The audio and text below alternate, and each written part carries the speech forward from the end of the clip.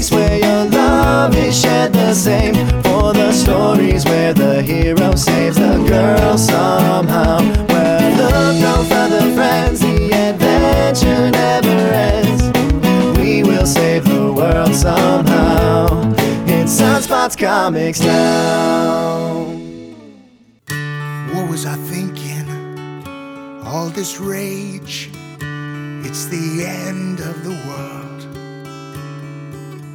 Spreading my hatred, I must sound insane.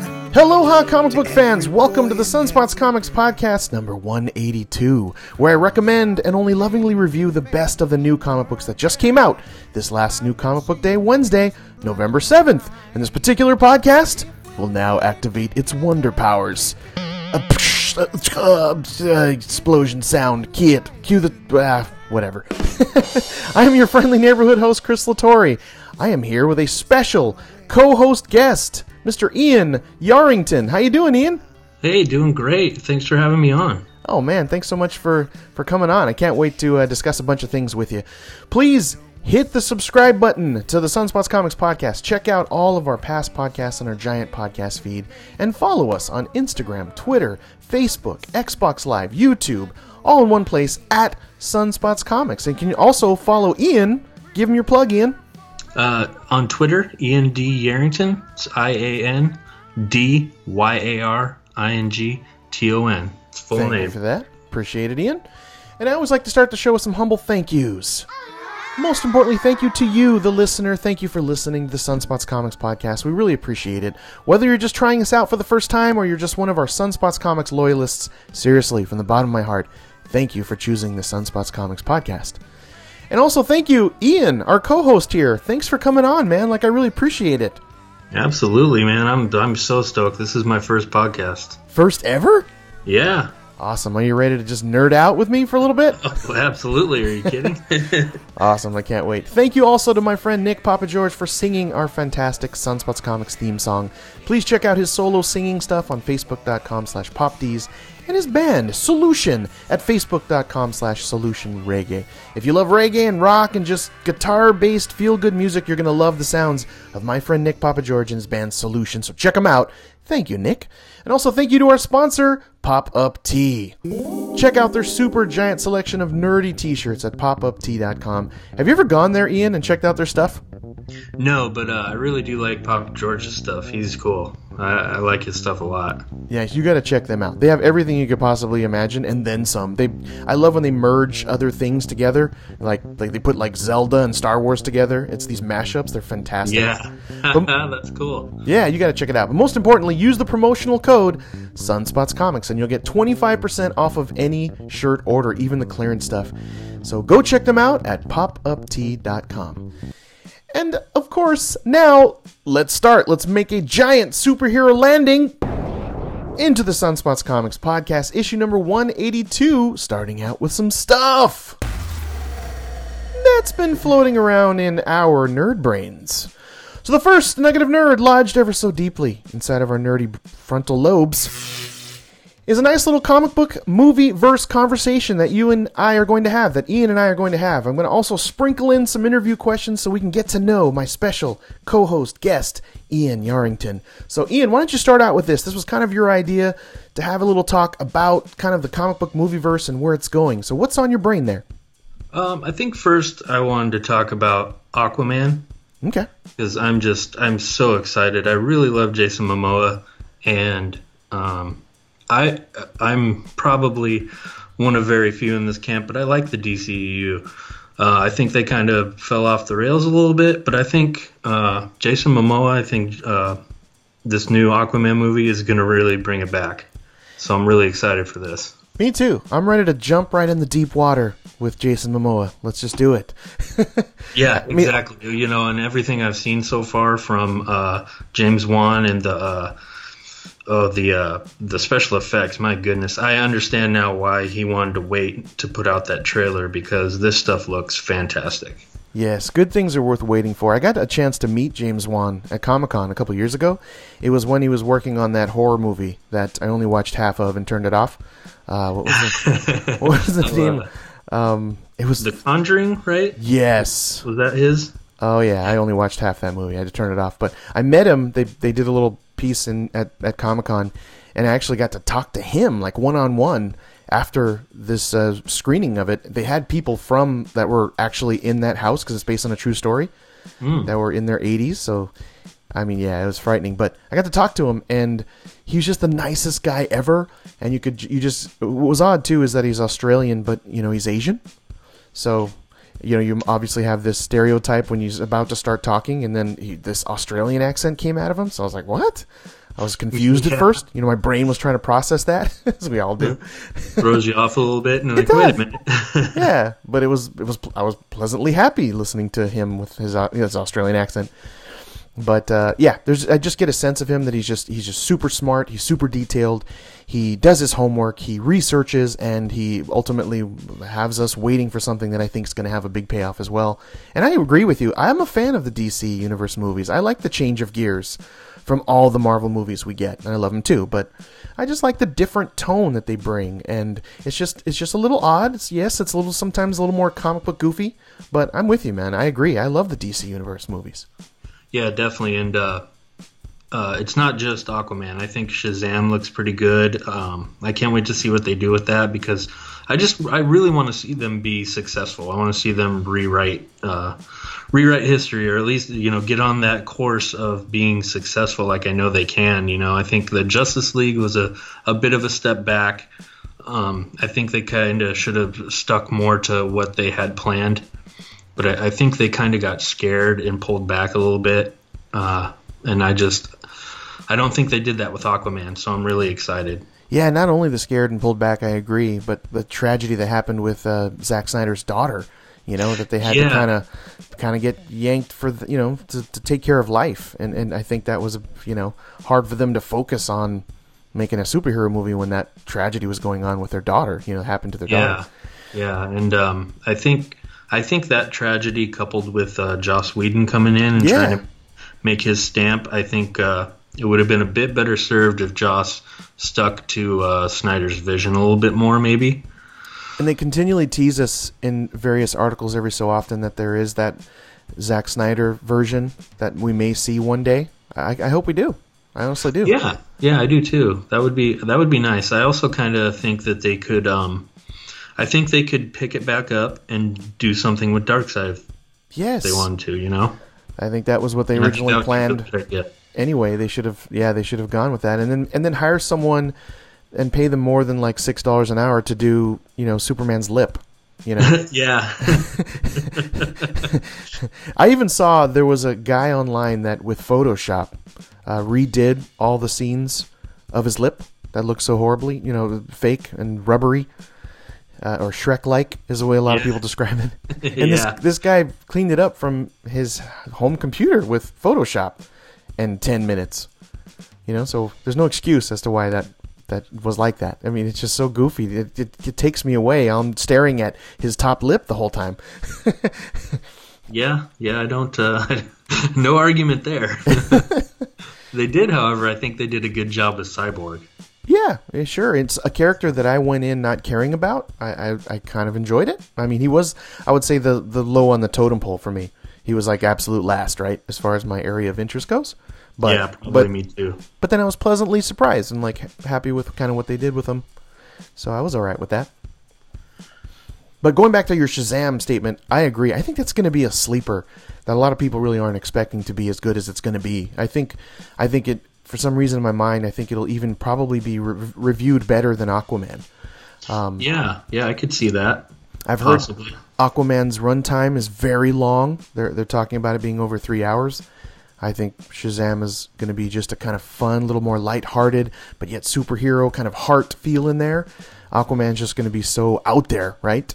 And hard to do and underwater, and there's so many things kind of going against it when you think about it, as far as a movie goes. Exactly. That's why I'm excited, though, because I really definitely, in my mind, everything is on James Wan, and I think he's brilliant, so I think it's going to be good. Yeah, I agree. I always go in with the utmost amount of hope and all fingers, everything crossed. Most definitely. I go in, I give them the benefit of the doubt. I try to go in with low expectations and turn off my my cap of continuity. Just accept the movie for what it is.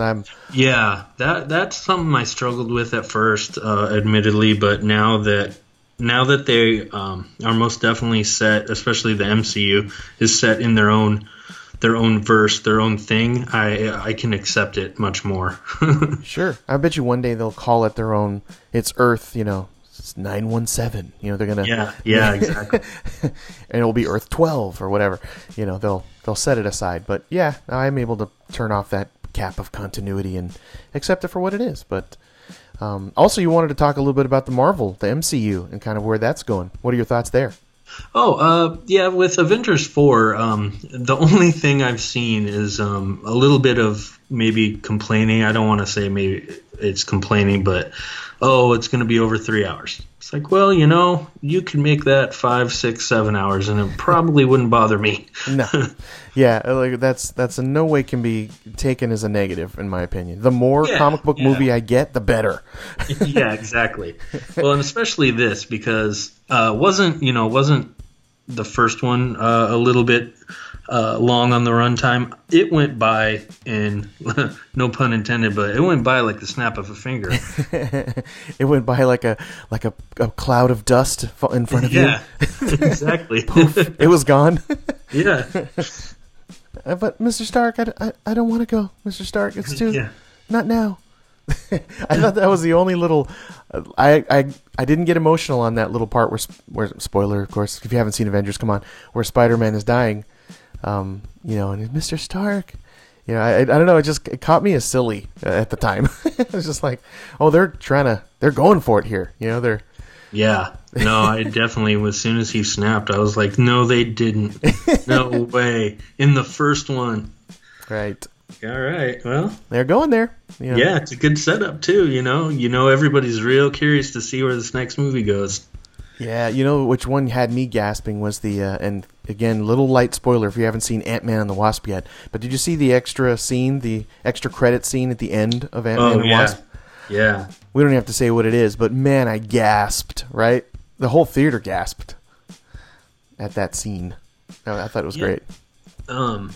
It just kind of left me wondering, Sure. I definitely was like, oh, no way. But I immediately went to, well, how are they going to get him? Who's going to go get him? Is this going to be in Avengers 4? What's going on? It just made me question even more, Yeah, I just kind of felt like he's getting a timeout. He's going to have a timeout for the next movie, maybe. They're going to leave him there. I assume they're going to rescue him somehow. Right. How can they get there? I mean, I don't know. Yeah, we'll see. Yeah, that's the whole question right there. That's what I was thinking, I'm a big sucker for big cliffhangers, so that was, for me, was just like, I love it. It just gives me some of them, for some reason, big cliffhangers that leave you with all these questions give me just like the chills. I just kind of love it when I get surprised and I didn't see a left turn coming. I dig that. Yeah, definitely. Definitely. But now if we could change gears, we can go back to the movie stuff. But I just had some kind of general questions for you, being that you're on the show for the first time. It's your first podcast. So give me a little bit about your comic book origin. Like, how did you find them? Ooh, that's a good question. I think the first time I noticed comic books. Well, let me rewind.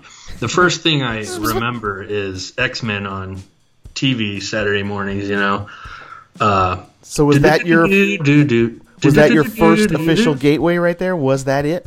Yes, cartoon? But right. I didn't know just yet that that's what it was. That they're on paper. Yeah, see, I ended up riding my bike all around town, and I came to this comic book shop, and I was like, what's this? They have, X-Men posters and, all this kind of cool stuff, and I was like, hey, maybe I'll go in here real quick. Well, as soon as I went in and I realized, I was like, oh, the X-Men are in comics and Superman and Batman and, and this was the early 90s, right? So it was all the big comic book boom type stuff, and Jim Lee and was on the X-Men and just all this stuff. And I went in and it was like, it was like angels started singing and the Holy Grail, and it was amazing. So that was my first that's when I first came in and fell in love with comics. But being a broke child, I didn't really, read a lot of them. Luckily, one of the fellas at this comic book store would let me kind of linger and Kind of and look at mooch. stuff. Yeah, he was a good fella. I don't remember his name, unfortunately, but that was good times. Do you remember the very first comic you read? Not particularly. I do remember the first one that I saw on the stands was it was the one where Superman is in the rubble during the Superman's the death of Superman. Oh, okay. And I remember whichever random X-Men was on the stands at the same time. I remember those, and I remember that was the first time looking at those, and I realized that DC and Marvel were two different things. You know what I mean? Yeah. You're like, whoa, two different worlds, two different rules, two different continuities. Yeah. Yeah, exactly. I was like, oh, and never shall the twine meet, right? Right. That's crazy. And how did it go from your humble beginnings with comics to where you, like now at Stargazers in Tacoma, Washington, where we met with the owners Jeremy and Damien, by the way. Hello, guys. Yes, hello, fellas. How did you get from there to now you have a pull list and a comic book shop? How did it get from there to there? I think I always kind of loved it, and I randomly read comics pretty much most of my life, but I didn't. Comicsology and stuff like that, but I didn't have a true pull list until these guys came to town, and as soon as I went into their shop and I met with them and we were talking a little bit, they pulled me right in, and I've been buying floppies from them with a ridiculous somewhere around 10 to 30 comics a week. Respectable. Yeah, definitely. I think I hit 29 this week. Yeah, this was like one of the biggest for me too. Like, and I'll have to say that's kind of we met each other there, and then I see your pull list. It looks a whole lot like mine, and Yeah. and thank you for all of your support of Sunspots Comics. You're always like retweeting and liking and everything. It means a lot to me. And then I'm like, my goodness, like we feel the same on a lot of these comics. I'm like, you would be a great co-host. Like, so that's why you're here. So thank you again. Awesome. Yeah, I appreciate it. I love your podcast, and it's the same. I enjoy somebody with a positive outlook that is looking at these comics positively. I do reviews, by the way, with comicbook.com. That's Nice. book, like Booked. Okay. Great. And I always do positive. I never, if I don't enjoy something, then I just simply don't write about it. There you go. That's like Sunspots Comics Rule 1 right there. Yeah, and here's the thing: is just because I don't doesn't mean that somebody else might not enjoy it. Exactly. And I try not to ruin it for other folks. Yes, we were just talking about the Kevin Smith, just describing everything he sees from every single second, and there's not a lot of podcasts out there that don't spoil and ruin, comics for you, especially new stuff that's coming out every week. It's not like a lot of these podcasts dig up old stuff and spoil them. It's like they're spoiling brand new things that come out every week. It's weird. Yeah, exactly. And I definitely try to avoid that. I do a lot of writing about indie stuff, Kickstarters and whatnot, because I feel like those people probably need the exposure a little bit more than DC and Marvel, Oh, I wholeheartedly agree. That's another Sunspots Comics rule number 2. I've tried to, go after indie creators and have them here on the podcast. If you go look at the feed, there's, a bunch of them in there. I definitely feel like they need the extra help. And I'm a creator myself, so it's tough to get out there. So anything that the Sunspots Comics podcast can do to help, I'm all aboard. So thank you for that too. You're writing a lot about it. That's great. Yeah, absolutely. And I can tell by your pull list, indie comics is just what you're into. Like, I met you because I work for Aftershock Comics, and actually Jeremy at the store at Stargazers in Tacoma, Washington said you're their number 1 Aftershock Comics collector. Your pull list has a ton of Aftershock in it. Oh, definitely. I love Aftershock stuff. Speaking of Aftershock, man, Baby Teeth.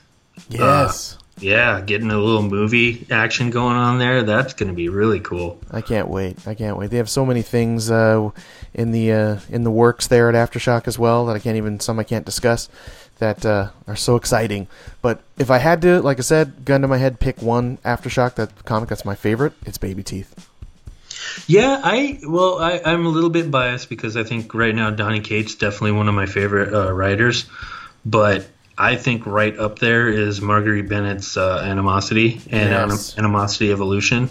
Yes. Oh, so good, man, so good. It's very good. Yeah, and congrats to her too with the movie deal with Legendary Films. Oh, see, I didn't even know that. There we go. Yeah, that one's out there. I can talk about that one, it's right. movie deals. I guess it's not just a singular movie situation. Oh, good. I may have said too much, but yeah, who cares? But they all listen. But anyway, hi guys, You're Aftershock. first, folks. Yeah, right.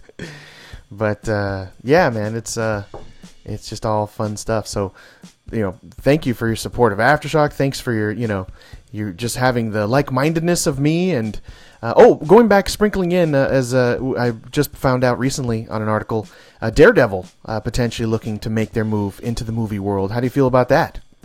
Oh yeah, if he could join the MCU, I'm at this point when people talk about maybe putting too many folks in Avengers and stuff like that, I'm like, nah, just go ahead and give me all of them. Yeah. Just put all of them in there, and we'll sort it out. I'm sure they seem to be doing just fine now. So if you can add these fellas, the Netflix people, to the MCU, I would not cry one bit. No, I hope they even do something unique because they are talking about potentially both TV and movies like simultaneously. Wouldn't it be great if like the movie were the last two like episodes of a season and they were like the big ending? They finished those off in the theater. Like something like that would be, very cool. It would be like a community event because you got 13 hours of binging and then 2 hours in the theater. Like yeah, that would be cool. Isn't that something they tried to do with IMAX on the Inhumans? Yeah, and they failed miserably on that. It's like when they swept under the carpet too, it just kind of went away. You notice that? But that's okay as long as if you fail, it's fine. It's how you get back up, right? Exactly. You So learn if more. they get back up with Daredevil, I'd be happy. Yeah, you learn more from failure. So I think they've got a different approach to it this time. And even Charlie Cox was cornered at Comic-Con saying like, "Hey, what are your thoughts on potentially Daredevil going to the screen?" And he just kind of mumbly. You could tell he was like, couldn't say anything about it, but it's kind of being seriously discussed. Well, I'll tell you what, he is burned in my mind as Matt Murdock for sure. Right? Absolutely. Yeah, I think he does a fabulous job. Yeah, especially this season, putting an exclamation point on all 3 seasons. Honestly, it's my favorite. Podcast 180, you can hear me talk about Daredevil Season 3, which I absolutely loved. Did you see it all? Did you watch it? No, I haven't got to it yet. Oh, you gotta. You've seen the other 2 seasons, though, right? Oh, yeah. Yeah. Oh, man, you gotta go binge. You and Amber sit down and don't move for 14 hours. Just sit there. Right. It's yeah, a lot, pretty much. I think I fell off around the new, just after Defenders. I haven't seen anything else yet.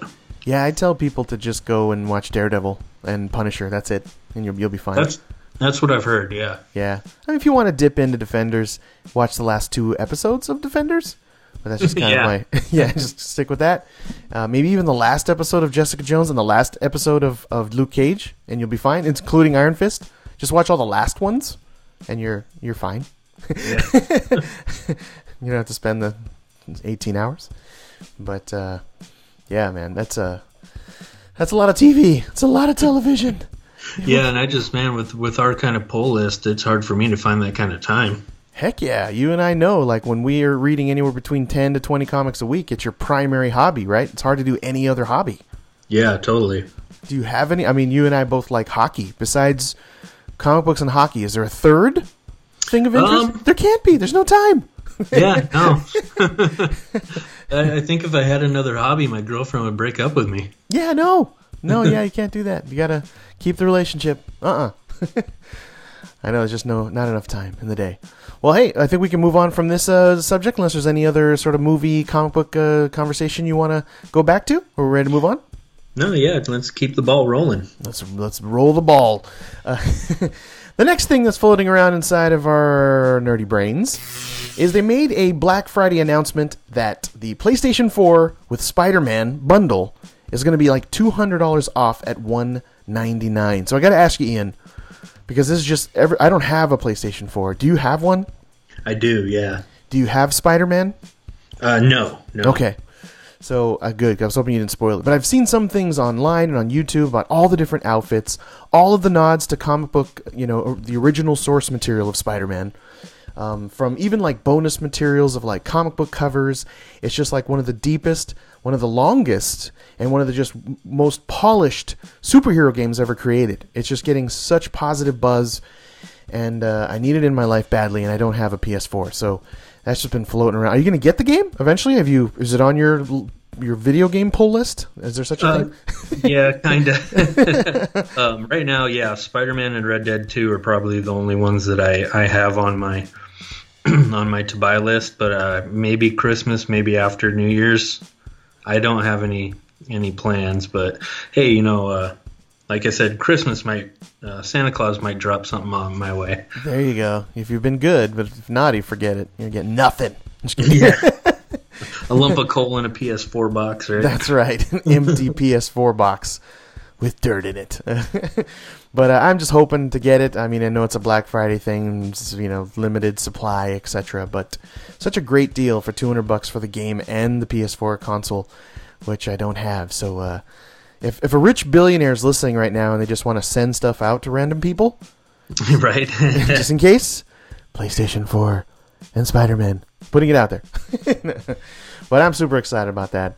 So get that game, man, and let me know how it is. Because I'm sure it's going to be amazing. I've heard nothing but good things. So. But what am I saying? We don't have time for a third hobby. We can't squeeze it in. There's no time. Right. But the last thing that's floating around inside of my nerd brain is that I'm actually creating my very own comic book called Zombie Destroyers. It's been a ton of fun. It's a dream come true. I've always wanted to create my own comic and do it my way. Have you had a chance, Ian, to look at the sample pages I've listed on sunspotscomics.com? Yeah, a couple of them. I Cool. remember watching a little video that you did, I think, with the colorist, Caroline, right? Yes, that's correct. I remember watching that video, man. You guys look so happy and like you're having so much fun. I know so you can see all my teeth in that smile, right? I'm just so happy. Exactly. But I'm actually created it. I'm writing it. I'm doing the lettering as well. Please follow the Zombie Destroyers team. You have artist Juan Mora at Young Minded Giant, and Jordan Hudson at Skablad, and colorist Caroline Nolasco at Carol N Art. And thank you to all of the Zombie Destroyers team. And like I said, if you want to see what it looks like, just go over to sunspotscomics.com and click on Zombie Destroyers. There's 3 colored sample pages there for you. And a quick mention about our segment called Spotlighting. And Spotlighting is where I have some great conversation with the comic book creators out there. I've got a bunch on the feed. Check out Sunspots Comics issue 159. I interviewed a comic book creator called Nandini Bapat. She did this great, heartwarming comic book about her grandfather's life called Aja. Check it out on Sunspots Comics Podcast 159. You should check it out, Ian, if you're into indie creators. It's something that it actually, when I read it, it teared me up a little. It's on Comixology and everywhere. Check it out. It's called Aja. It's spelled A-J-A. I'm recommending it to you, Ian. Check it out. Yeah, definitely. And also check out a spotlighting interview I'm very proud of. It's when I interviewed a movie director and comic book artist named Troy Nixie.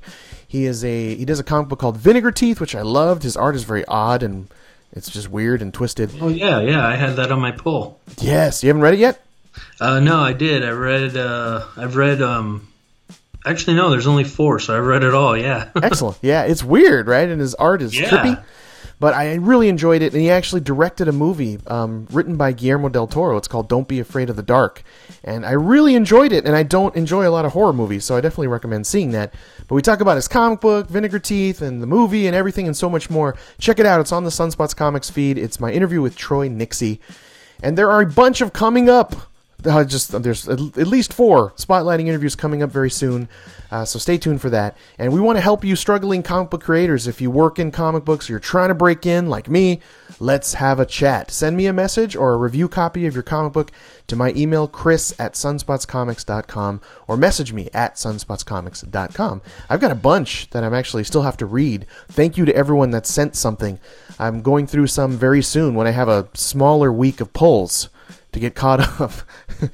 I mean, you too, right? You had 29, Ian, you said on your pull list? Yeah. I mean, ridiculous. I'm pulling all-nighters just to get through my pull list. Right? And it's like, you also don't want to force it or push it or read it too fast. You want to enjoy it, but at the same time, 29, if you take between 5 and 15 minutes to read each one, because it's always somewhere there, right? Like, some are real fast and they're like 5 minutes, and then some are dense and you have to reread them.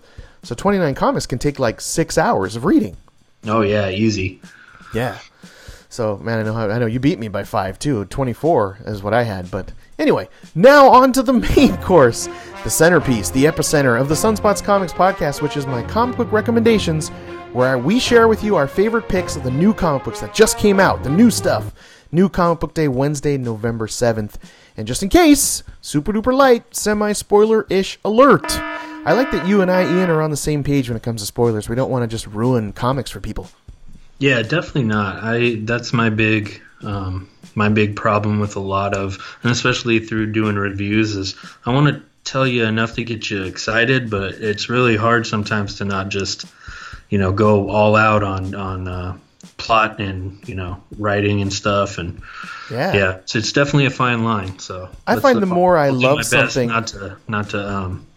not to ruin anything for anybody. Exactly. We want you to go and buy these comics. We don't want to ruin them. We don't discuss the last few pages. We only talk about some of the interesting points. I find that the more I love something, the harder for me to keep my mouth shut with it. But I want you to be excited. I want you to go buy them. But just in case you've been super duper light, semi-spoiler-ish alerted. And before we get into the comics, Ian and I are going to talk about and announce this week's artist winner and cover artist winner of the week. I'm excited about this. Every week, I pick what I believe to be the best of the comic book art that made my eyeballs the happiest. So we're going to discuss those right now. And surprisingly, you and I had the exact same picks. Why don't you announce who our cover winner is and our artist winner of the week? Cover was Sparrowhawk, which is this amazing. I want to say I'm not a huge I'm not smart when it comes to art, but it looks like it's like a painted, almost like a oil painting or something. Just so beautiful. His name is Miguel Mercado, and it's Sparrowhawk issue number 2 from Boom Comics. Follow him, by the way. I looked him up. He's at Merky Mercs. That's MERKYMERX. But no, I totally agree. He has this painted brush style, and I love the purpley darkness of the whole scene, right? Yeah. Oh, and it really captures the feel of the comic, I think. The way that, like you said, the darkness kind of. It's really kind of a strange dark world that they're entering into. Oh yes. And it really catches that, and I love it. It's brilliant. It's like she's standing in the moonlight when you really look at it, right? The moon is just hitting the foreground. And it's like there is a break within this dense forest above her, and the moon just shines upon her and this weird jackalope of hers named Crispin, and she's holding this sword and has blood in her hands, but it's like the moon is lighting her as she's running towards us. Yeah, it's really, really excellent. And the way that he contrasts those colors is just, wow. And do you love the slanted angle of the page? I love that. It's just very, like Batman 66. It's just totally on a slant. Yeah. And then in the darkness, in this purpley darkness with this dense forest, right, you've got this ominous being with like these weird glowy lanterns that are hanging off of him. So he's just lit up from the ground as he's chasing, our main character, Artemisia. I think that's her name. Right? Isn't that just crazy how the eyes look with this ominous character in the dark forest? Yeah, and the forest, everything really, again, lends to the way that the interior is, too. It's just a shadowy, like scary forest scene throughout most of it, and it's really good. Yeah, so Miguel Mercado, fantastic work on your cover for Sparrowhawk issue number 2. It's just a beautiful work of art. I even love the attention to detail with the freckles on her face. Yeah, I think that's kind of key to her character, though. I think you have to nail that for her. Yeah, I love those nods to where we can easily tell who someone is. Yeah, exactly. You know, like, there are a lot of artists out there that don't differentiate enough. You just need something like that stands out. Freckles, it's perfect. Yeah, definitely. Yeah, and sometimes you'll get those covers that are their own take on it, but they kind of don't really look very similar. But this looks very similar to the interior, and I like that.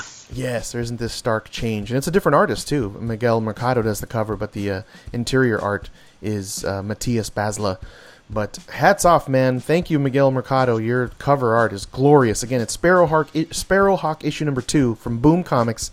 Again, follow Miguel Mercado at Murky Mercs with an X at the end. So thank you. You are our cover artist winner of the week, Mr. Miguel Mercado. And our artist winner of the week was... Give it to him, Ian. Oh, sorry. I should have warned you, sorry. Jerome Opeña for 7 to Eternity. Yes, issue number 12. And we both picked the exact same cover artist and artist winner of the week. I mean, that was crazy. Yeah. I don't know how you can deny Jerome. He this whole series has been. I mean, every single page is something that you could frame and put up. I mean, this guy could literally draw a brick wall and it would probably drop my jaw. Yeah, right. He could do like a Allstate Insurance logo and be like, "Wow, yeah, look at that." Seriously. Like, here's a circle. Right. What an amazing circle. Amazing. Jeez. But yeah, Jerome Opeña. I mean, I've read all of this. I do think this is. I mean, it's hard to say any of them are better, but for some reason, I think he just took a little extra notch, a little extra step with this. By the way, follow him on everything at Jome Opeña. It's JomeOpena. This is from Image Comics. It's issue number 12. You got to look at this. I'm staring at this one page in the interior that it kind of has like this little He-Man feel to it, because you've got this glowing blue tiger, and they're like kind of standing at this altar where the primary bad guy is, and they're just behind them is like this giant sort of octopus structure, and it's just so intricate and like heavily detailed. It's beautiful. Yeah, I think after the last break that they took, where they took a couple months off and then came back to it, I think after that his art has just been. I don't want to spoil too much, but ever since they went up into the clouds here in this new, the new city, oh my goodness, man, it has looked amazing, just beautiful. I think you're right. I think he had more time with that break. I forgot about that. It was like a 3-month break. Sometimes with how many new comics we do, it's right with both of us. You forget when something is just not there. You just sort of forget sometimes because we have so many others to pay attention to. But you may be absolutely right that Jerome Opeña just had more time to really do this one amazing. Look at all the detail on every single set of eyes in this. It's just amazing. It's top notch, right? Yeah, definitely. And the way that he positions people too. I feel like the way he positions folks, it kind of it tells a story sometimes without. It tells the visual story, Yes. And that's so important with comics. I truly believe it's more of a visual media than anything. You should be able to read most of the story without reading any dialogue, at least 80% of it. Yeah, in my opinion. Yeah, you should definitely get a good feel for what, what's going on through just looking. Yeah, because it's really hard to explain what's happening in his 7 to Eternity, this comic book, right? It's like if you want to nail it down and explain it or give a quick elevator pitch, it's tough. Oh, yeah. I mean, the only thing I'd say, I would just say it is a very unique fantasy comic, and just leave it at that, because, man, there's too much. There's just too I try. When we actually talk about it a little bit later in the podcast, I'll try to give you this quick gist that I've sort of come up with, but maybe you can help me. But it's amazing, stunning art. It's gloriously colored, right? It's like a rainbow of colors, so bright. I love the bright coloring palette. But Jerome Opeña, easily the artist winner of the week for 7 to Eternity, issue number 12 from Image Comics. Thank you, Jerome. Thank you. It's fantastic. And the breakdown. I read 24 comics. You read 29 comics this week. So many comics. And out of all of them, only 5 of them made it to the Great Ones recommendation list. That's right. It's not easy to make the Great Sunspots Comics pick list. Also, there were 5 new number ones. Do you know how many new number ones you had? I had 5. Did you have more than 5 new number ones this week? Oh, man. I'd have to go back and look, but I think I have, at least 2, I think, or 3. Right, there were so many. I had 5 new number ones this week, and 2 of them actually made it to the top pick list, which is excellent. That's pretty good for 5 new number ones. And make sure you, the listener, you get those new number ones so you can be in on the fun from the start. So here we go, Ian, you ready? This is the top comic book recommendations. Here we go. This is the list of what we consider the best of the new comic books that just came out. New Comic Book Day, Wednesday, November 7th, our favorite day of the week. We strongly recommend you go and buy these at your local comic book shop today. A spot like Stargazers in Tacoma, Washington. Right, Ian? Oh, absolutely. Best dudes around, man. I'm telling you. I love my LCS. And they're just some of the best guys. So, yeah, definitely. If you're in town, come and visit. You got to support them. There's only a little over 2,000 shops left. And we got to help them out. So here's our 5 great comic books this week. Coming in at number 5 is Outer Darkness, issue number 1 from Image Comics. This is by Chew writer John Layman, an artist that I could not find on social media. I tried to cyberstalk this person. It's Afu Chan. Do you know anything about this artist? I don't. I couldn't even find it. I don't either, no. No, but I love this. This quick gist is a space adventure mixed with exorcisms. And we haven't seen anything like that. It definitely has some Star Trek feel to it with some F-rated content, some R-rated content with some F-bombs. I don't think we've seen those two things together, right? Like space adventure Star Trek with exorcisms? I don't think so. Not that I've ever seen, I'll tell you that much. I think it's a definite first. We could say that. I love the unique creation of their engines in there. They have like these hate or God engines. Did you catch that? Yeah. That was... I think that's going to have something to do with the whole exorcism thing. I'm not really sure yet, but... right, it's like they have some sort of supreme deity or like supreme demon that powers your ship, so then you get remnants of like ghosts and spirits and whatnot. Yeah, and that's what really drew me to this. And definitely it's because it's on my top 5 too. And fantastic.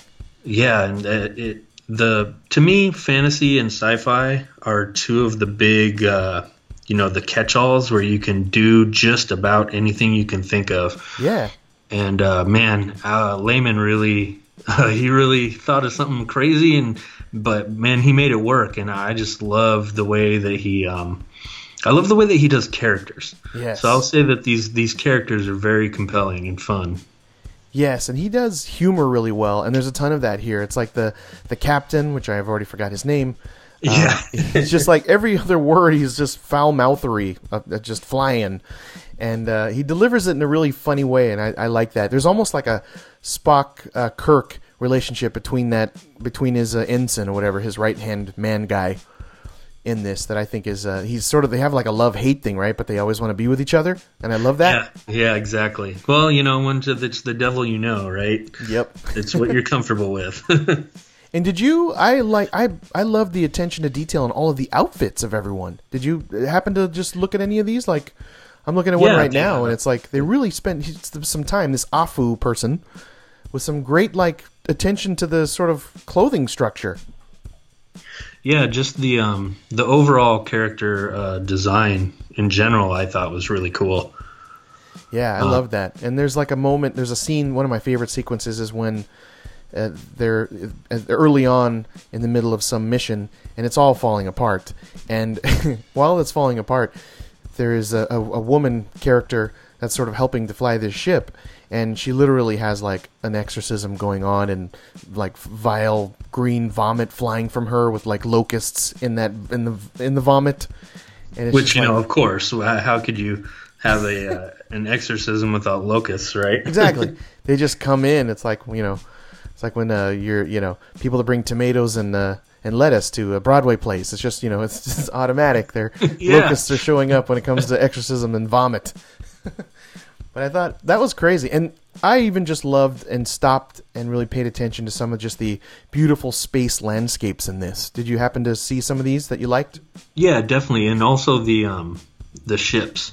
I really liked the ships. The ships were cool. And they usually did the ships and the big space landscape behind it was really done really well. Yeah, definitely had this Star Trek-y kind of feel, and you're right, the attention to design was just A+, top notch. So Outer Darkness, issue number 1, we both recommend it. And coming in at number 4 is Errand Boys, issue number 2. This is from Image Comics. This is written by DJ Kirkbride, and this is drawn and colored by Nikos Koitsis. Sorry if I pronounced that wrong. But you're a big fan of the Errand Boys. What did you think of issue number 2? Issue number 2 was good. I think issue number 1 did the proper issue 1 thing where it got you into the world, it got you into these characters, and now now they're starting to push the meat of the plot and everything, which I really dug. It really started getting into the characters. Jace, I forget the other, Tomek or something. Yeah, it's like Tonk, Tawnk. Tonk, that's it. Yeah. But yeah, I really like it. The art looks fantastic. I mean, it kind of looks like it has like a Fifth Element vibe to it, Yes. Oh, that's definitely in my notes. It's just like a really high, colorful palette, like little darker Fifth Element. Absolutely. Yeah, but totally just, again, character design is excellent. And why I love sci-fi, man, you can do just about anything. And your characters are 100% original, all yours. You can do crazy stuff, and just the design is out of this world. Yeah, hats off to Nikos Koitsis. I love it. It's a very cartoony style, but at the same, it kind of feels like Mad Magazine a little bit, like some of the cartoony aspect and the humor in it. There's a ton of fun, but there's like this kind of little sweet element here that I enjoy is that they're half brothers, and these little moments that they're sort of dealing with each other and kind of getting to know each other at the same time. I actually relate. I have 2 half brothers. I don't call them my half brothers, but I have 2 brothers. And those little moments got to me, like the flashback scene with their dad. That was like, wow, they both share a dad, and it's just kind of a difficult upbringing moment. That's very sort of kind of one of those things they have in common between them, and I love that little aspect of it. Yeah, I'm right there with you. I have a half brother too, and I've always had a pretty good relationship with him, and but there was a point where the roles would be flipped. I'm younger than him, so it would have been, it would have been for him. It would have been just like the comic where it's like, oh, I'm a little bit older, I'm a little bit wiser. I gotta deal with this kid now, right. And I don't know what to do. And yeah, I can kind of relate to it. But yeah, I was 14. I was 14 when my younger brother was born. So here I am, like a freshman in high school, and then there's this new baby in the house. It was like. Right. It was a little crazy, and I kind of got that feel from this because, our main character Jace is this, this sort of space bounty hunter cowboy guy that runs errands, and he's thrown in with this kid. This kid, they just kind of look, hey, he's got to stay with you, the last remaining, relative, and you got to take your half brother in, and so they're thrown together, and they have this odd relationship, and I could relate to it, and I actually like those little sweet moments. Yeah, and that's actually, I like that you said the sweet moments, because the thing I like about it is that you can tell that he cares. Yeah. You can tell. I feel like he made it very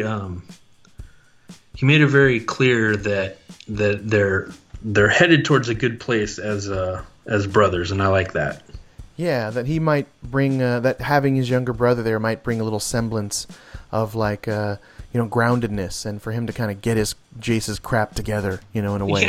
Yeah. Have a little normalcy in your crazy life, right? Right. But you already know, like that Tonk like looks up to him, right? And I like that aspect. You can feel it that's happening there, and I also can't get it out of my head that Tonk looks like Marilyn Manson, like in one of his like videos. Do you see that a little? I'm not a huge Manson fan, but he just kind of, for some reason, looks like that. Yeah, a little bit, right? like a little bit even a little bit more pale than he is with makeup on. Right. But That's funny. Now I can't get that out of my head. Right from the get-go. Now, I'm sorry, you're with me now. You're stuck. Marilyn Manson it's there, and they both have 2 different colored eyes, so that's also a Manson thing that he does. Oh, I didn't think about that either. Yeah. This was another one that had those really expansive space scenes. Yes. Really, really cool outer space stuff, and the worlds, and the cool spaceships, and they also get really dense art there. It gets claustrophobic at times, right? Because it's just like a mess, or it's a real zoom in sequence. Because there were a lot of large panels in this. So you notice like how big the art panel pages were. Yeah, a lot of the really like thick, long panels. Yeah. I remember there's 1 or 2 pages where there's just maybe like 3 or 4 panels, but they're all just long. Yes. Yeah, there's 2 pages like that, and I really appreciate that. I thought that was just a lovely thing. And did you catch the possible Savage Dragon Space Cop? I've never read a lot of Savage Dragon, so I didn't catch that. No, I did when it first came out, a million years ago in the early '90s. But there's this like a parking meter space cop that pulls him over, and it sure looks like a Savage Dragon character to me, except for the kind of red chin, but. That'd be kind of cool. It is an Image property. They're within the family, maybe, Oh, yeah, I didn't think about that. Yeah. I just went back and looked, and you're right. That is definitely a nod to the Savage Dragon, I would bet. I think so. There's just a little red chin, but maybe that's the makeup the person this character's wearing. But I thought, that's kind of cool. They should tie the Image universe together a little bit more. I'm all for it. A little connective tissue. I know that's their thing to not have any connective tissue, but a little something like that sprinkled in so every so often is kind of fun. Yeah, a little homage is nice, right? Right. And did you this backstory? I'm not going to talk too much about it, but I just dug this backstory that had almost no dialogue, and it's just kind of that endangered alien bird called the Vasgog, as it's kind of just struggling to stay alive as it's being hunted and it's trying to protect its youngling. Did you dig that? Oh yeah, right. I like you were saying, the all visual, just the look at something where you can tell the story through visual is really awesome. Yeah, it's just great. Errand Boys, it's fantastic when issue number 2 comes out of something, and I think it just kind of steps its game up, and it's way better than the first issue because we mostly expect that first issue to have a lot of punch, right? Yeah. When it comes here with a lot more of the story and the dialogue and everything, and this crazy space adventure of them running errands for people kind of really begins, and you get some backstory. So that's Errand Boys. We're big fans. Get that immediately. That's our number 4. So now on to the top 3 picks of the week. Here we go. The big 3.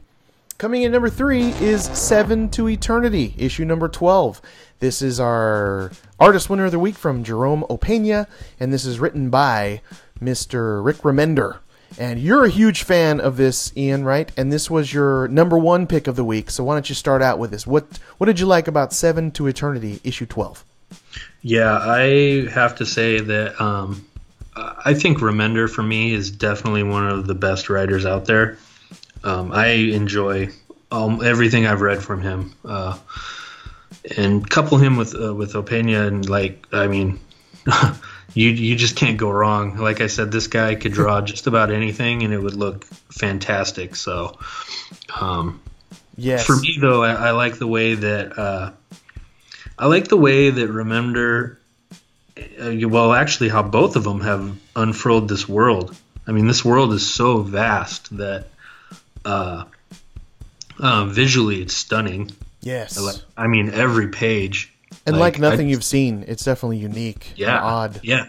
And I mean, and that goes for the writing too, That's why I think I have to make it my number 1 is it's just all around good. It's just top notch. And yeah, I feel like this could be one of my favorite just things out, period.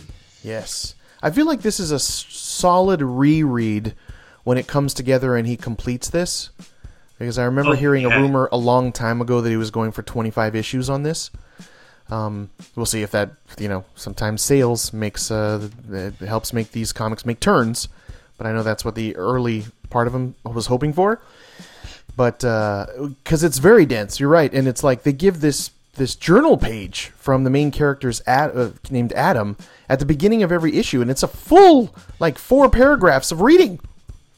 Yeah, but I feel like it goes by really quick. I mean, that might just be me because I'm so enamored with this series, but yeah, it just goes by. And the again, the backstory with the I think it's Osiris, something like that. The Mud King, the main bad guy. No, the Adam and his family. Oh yeah. Yeah, the whole backstory is really interesting.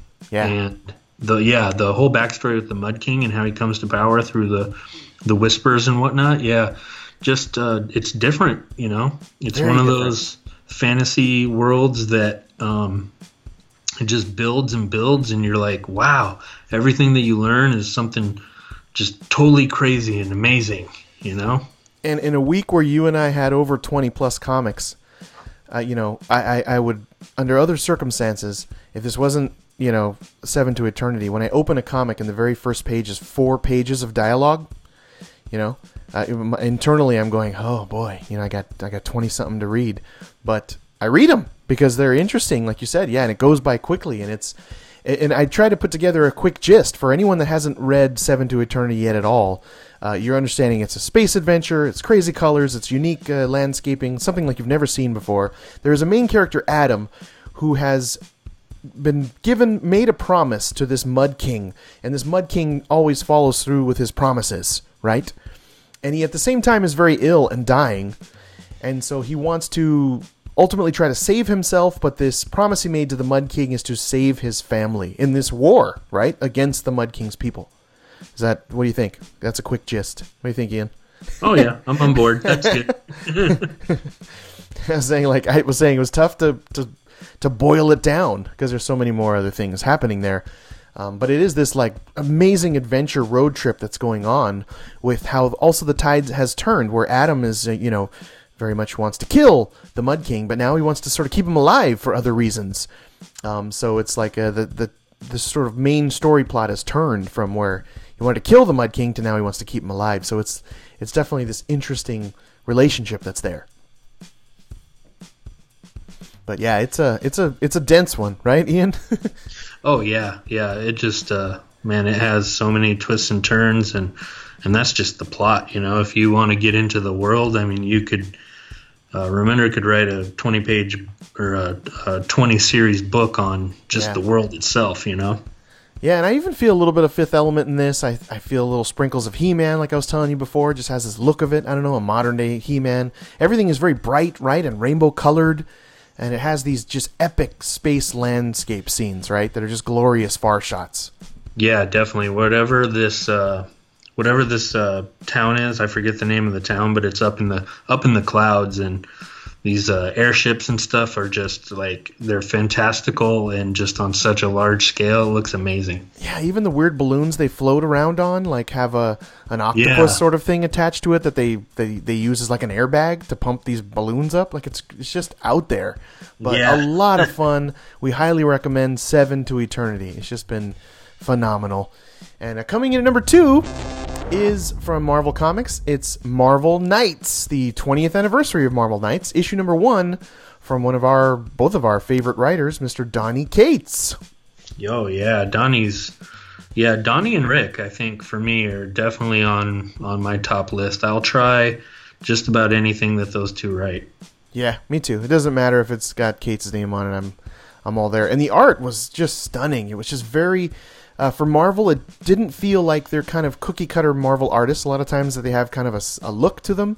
This penciler was named his first name's Travel, last name Foreman. And I just thought, wow, I'm not familiar with Travel Foreman's art, but I will be from now on. But, I really, really enjoyed this. This week, the top 3, by the way, were it was like a 3-way tie. It was tough for me this week to just pick a number 1. The top 3 seemed to be great. But what did you think of Marvel Knights 20th anniversary issue number 1? Oh yeah, I loved it. I loved the premise, the idea, the way that he approaches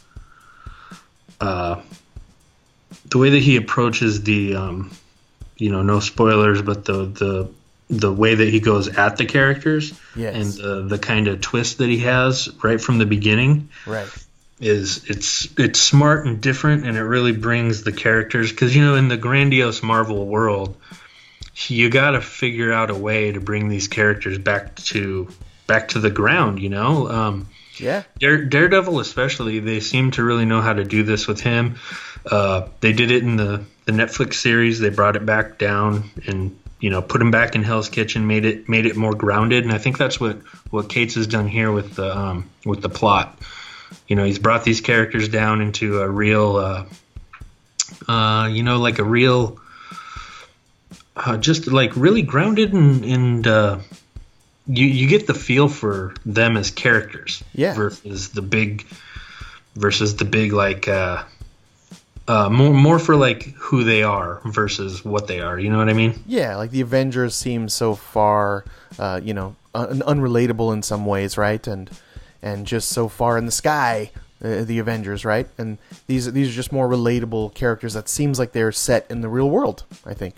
So yeah, exactly. And as far as the art goes, I think Matt Murdock, just every single panel that he is in is really done really well. And, right.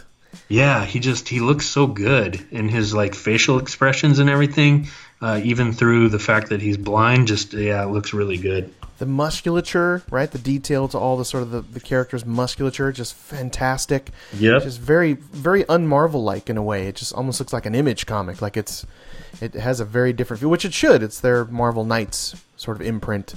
But I love we can talk just lightly about the premise of this, in that we're seeing a bunch of Marvel characters here that have completely lost their memory, or they've now taken the blue pill and they've awakened from the Matrix or something. Yeah. I wasn't sure how to approach the plot there, because I didn't want to give away too much. But yeah, it's just different. You know? Like they awaken, and maybe the Matrix machine has found them. They took the appropriate pill, but now their their memory is sort of gone. Have they lost their powers? We don't quite know, but that's kind of where Donny Cates is going with this. And I love that it seems like he has a free pass, Mr. Donny Cates, to play with all of the toys in the Marvel's like amazing toy chest. They just kind of I think he deserves it at this point. Yeah, he's earned it, right? They're finally like, okay. I imagine he's sitting at this table with Marvel, and they hand him this card, and it just has a capital M on it, and it's like, okay, you've earned it. Now you can play with all the toys in the toy chest. Go crazy, Donnie. Yep. That's in my mind. I'm sure it's not like that at all, but well, you never know. I mean, they could probably be like, well, we have this kind of crazy idea, and Donnie will be like, well, give it to me. Right. Let's go. Give me the ball. I'm gonna run. Yeah, and that's what he does here. And with this, the concept is, that is interesting. We definitely are trying to figure out kind of what's happening here. I love that it's a mystery. We don't really know what's happening, but it looks like the centerpiece is Daredevil, which I am all Daredevil, all in. He's just all up inside my brain with everything from the TV series to his own regular series and how fantastic that's been. But I'm all Daredevil all day long. And we get a lot more than that. We get to see some Punisher in this, and some others with a great ending, which I don't want to say who we see there, but what a cliffhanger, right? Oh yeah, that was good. And I don't know why I should have expected it, but I was a little bit surprised by Bullseye showing up.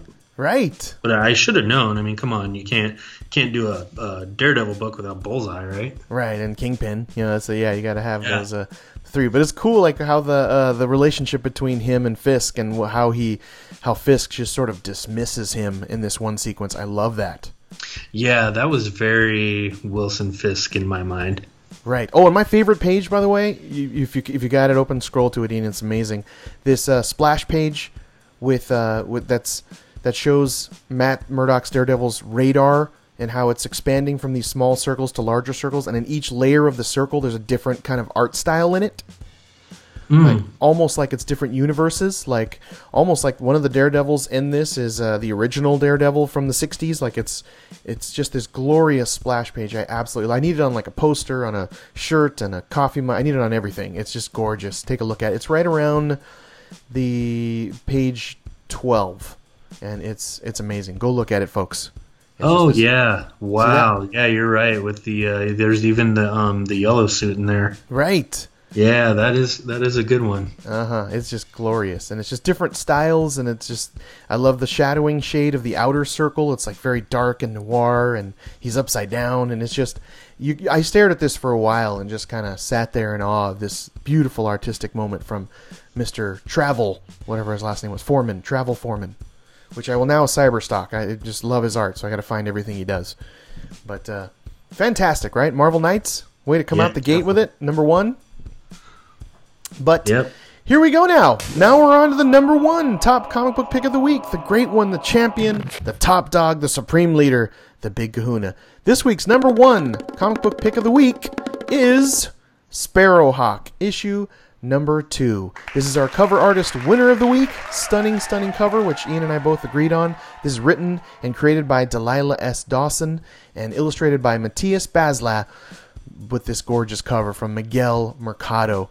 So, as I said before, I felt like it was a 3-way tie for number 1s. Yours was Seven to Eternity. This was my number 1 pick, but you also are a fan of Sparrowhawk. What did you think of this, Ian? Sparrowhawk issue number 2.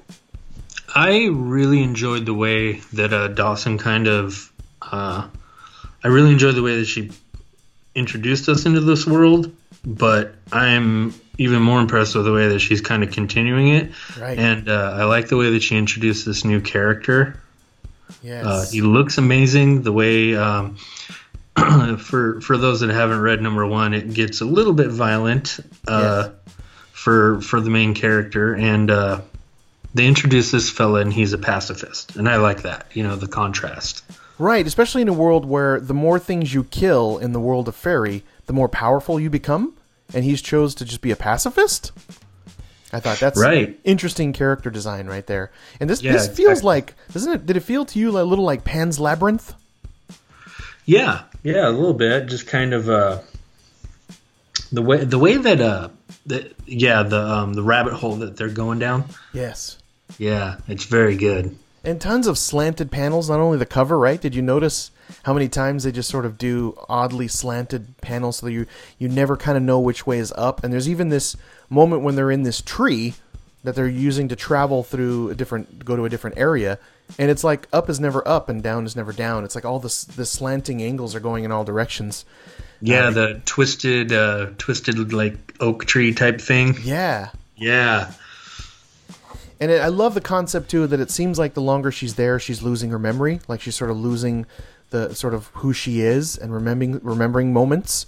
She just seems to be forgetting, like, the longer she's there. So she's obviously kind of metamorphosing and turning into something. At one point, even she physically metamorphoses. What did you think of that particular scene? Yeah, I think all of it kind of comes back to that the Victorian feel that it has to it, and the more like Victorian fairy tales. Yes. Of like what are they called? When they're troublesome and they like to get in trouble and they like to prod people, and they're troublemakers, and I really like the way that she gets into that. Yeah, that Crispin creature, right? That kind of jackalope thing, fanged monster, is bonded with her and has to remain saying the truth on everything, but finds a way to make it difficult for her to know what the truth is. Like he's purposefully, like you said, being mischievous. Yeah, there you go. Mischievous. That's what I was looking for. Yeah, and that she's trying to just get out of there because ultimately in issue 1 there was this like Snow Queen that switched places with her and took her look and her identity basically, and wants to sort of destroy the world or open the portal to bring both worlds together. And so she's just trying to get home, but as time goes along, she's forgetting home, and she is like also having to murder things and kind of become this other thing to gain power to go home. So it's like this ironic design as well, that she's losing herself and she has to kill things, which makes her lose herself more to leave this land, right? Like, I just love the concept of that. Yeah, exactly. The whole way that she approaches the world and the lore is just really cool. It's done very well, and you can tell that she's done her homework on fairies. Yeah, right. And then kind of twisted it, of course, and kind of made it her own. But yeah, the elf she meets is an interesting designed character. And I don't know, from the look of it, it looks like a half vampire, half elf, which you'd consider a traditional Yeah, elf. very very goth looking, right? Yeah. Very goth looking. But then you kind of thought it's going to go one way with that character, and we find out this character is the sort of outcast of this elf, matriarch family, and is a pacifist. So it's like, again, can she trust this character? She's in this weird world trying to get out of it, and now she has sort of two questionable characters there, that have their own sort of agendas. It's like her naivete is slowly going away, right? And she's becoming more vicious and not herself. But yeah, I'm all about it. It's a metaphor for so many things. I've just loved it. Like I said, it's really a three-way tie, in my opinion, for all of these. Would you agree? Oh, definitely, yeah. All unique and very, very special in their own ways, with really good art, really, really beautiful art. Yeah, the Sparrowhawk is stunning and beautifully colored, and just again, rainbow of colors, much in the vein of Seven to Eternity, if you will. The coloring there, it's just, and then Sparrowhawk seems to live a little more in the dark. There's these moments where she's going through a labyrinth with these bushes. I felt Pan's Labyrinth there. So if you like dark fairy tales, you're gonna love Sparrowhawk, right? Oh yeah. Right. Well, there you go. That's our list. Those are our new comic book recommendations this week for New Comic Book Day, November 7th. Let's lock that vault door. Please go to a local comic book shop and buy these comic books immediately. We strongly recommend it. Right, Ian?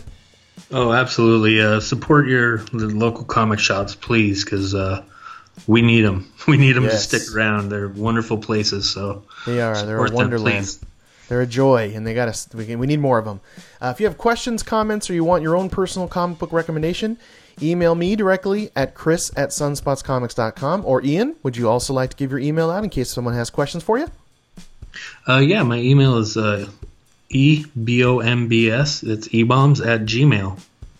Fantastic. And to see everything that the Sunspots Comics universe, to have it all encapsulated in one place, just even to see my favorite picks of the week since May of 2015, please go over to sunspotscomics.com. Click on the poll list. You'll see I just updated it today. There's 101 comic book titles that I'm currently reading. That's a lot. Have you do you know how many are in your poll list, Ian? Like the exact number? I could ask my buddies, but yeah, I think it's somewhere around yours, 100 plus, definitely. Wow. Also, please click on Top Comic Books of the Week if you want to see all of the past top comic book picks. They're all there. I update my website every week. I'm very proud of it. Go check out sunspotscomics.com and sign up for our newsletter at sunspotscomics.com/contact. And hey, if you want some free comic books, would you like some? Well, from time to time, as a thank you to you, the listener, I give away some Marvel Digital comic book codes on Sunspots Comics Podcast. There's still some unclaimed codes available. Just listen to past Sunspots Comics podcasts that are on the feed, grab the Marvel Digital comic book code that I usually read around the beginning of each podcast, go to marvel.com/redeem to punch in the code and see if you won. It's that easy, so good luck and go get them. And thank you to our sponsor, Cryptid Zoo. My buddy Julian, he hand makes these awesome augmented reality t-shirts based on cryptozoology. Ian, I definitely recommend you check them out at cryptidzoo.com. Use the HP... Yeah, you gotta look at it. It's gorgeous. Oh, yeah. I'm going there right as soon as we're done. Sweet. Check out the... you get your HP Reveal app and your smartphone, and every Cryptid Zoo t-shirt, they come to life in this video presentation. It's crazy. You gotta see it. But most importantly, go to cryptidzoo.com and use the promotional code SunspotsComics, and you'll get 25% off of your order. That's right. It's cryptidzoo.com. So let's wrap it up, Ian. Thank you so much for coming out. I really appreciate being on the podcast. I'd love to have you on again sometime if you had fun. Oh, absolutely. Anytime you want, man. This has been a lot of fun, and you can't twist my arm enough to talk about comics, you know. Let's do it, man. I'm all in. Next week, podcast 183, I'll be reading 15 comics on my pull list for next week. What does your pull list look like? Oh, you know what? I haven't even looked yet. Yeah, I bet you. We're reading a lot of the same comics, so you have 15, by the way. And that's New Comic Book Day, November 14th coming up. There's 3 new number 1s that I'm definitely going to want to check out. But our promise here at Sunspots Comics, I will read them all, and I'll only tell you about the great ones so you can save some time and save some money. And please help us out by just telling a nerdy loved one to check out the Sunspots Comics podcast. Spread the word, right, Ian? Oh, definitely. That's the best way to do it. Tell people what you love.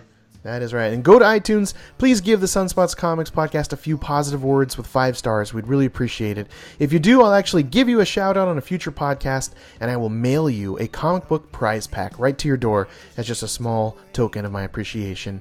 And by the way, every link, every website we mentioned today, and everything we discussed on the podcast will be on the podcast notes, so check those out. But thank you so much for listening to the Sunspots Comics podcast. I hope you enjoyed it. Ian, thanks for being here. Hey, thank you.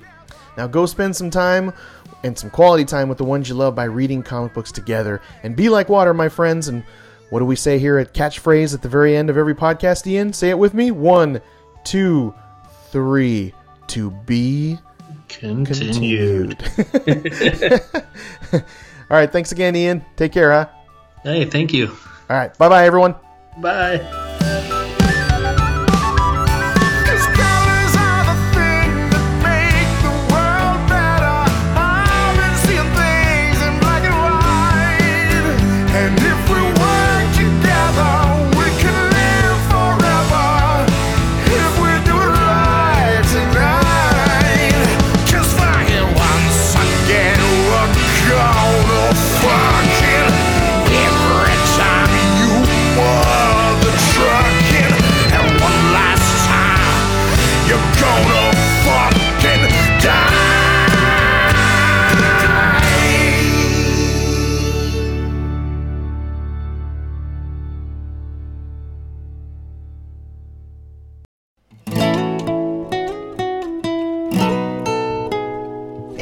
Looking for a place where your love is shared the same. For the stories where the hero saves the girl somehow. Where look no further, friends, the adventure never ends. We will save the world somehow. It's Sunspots Comics now.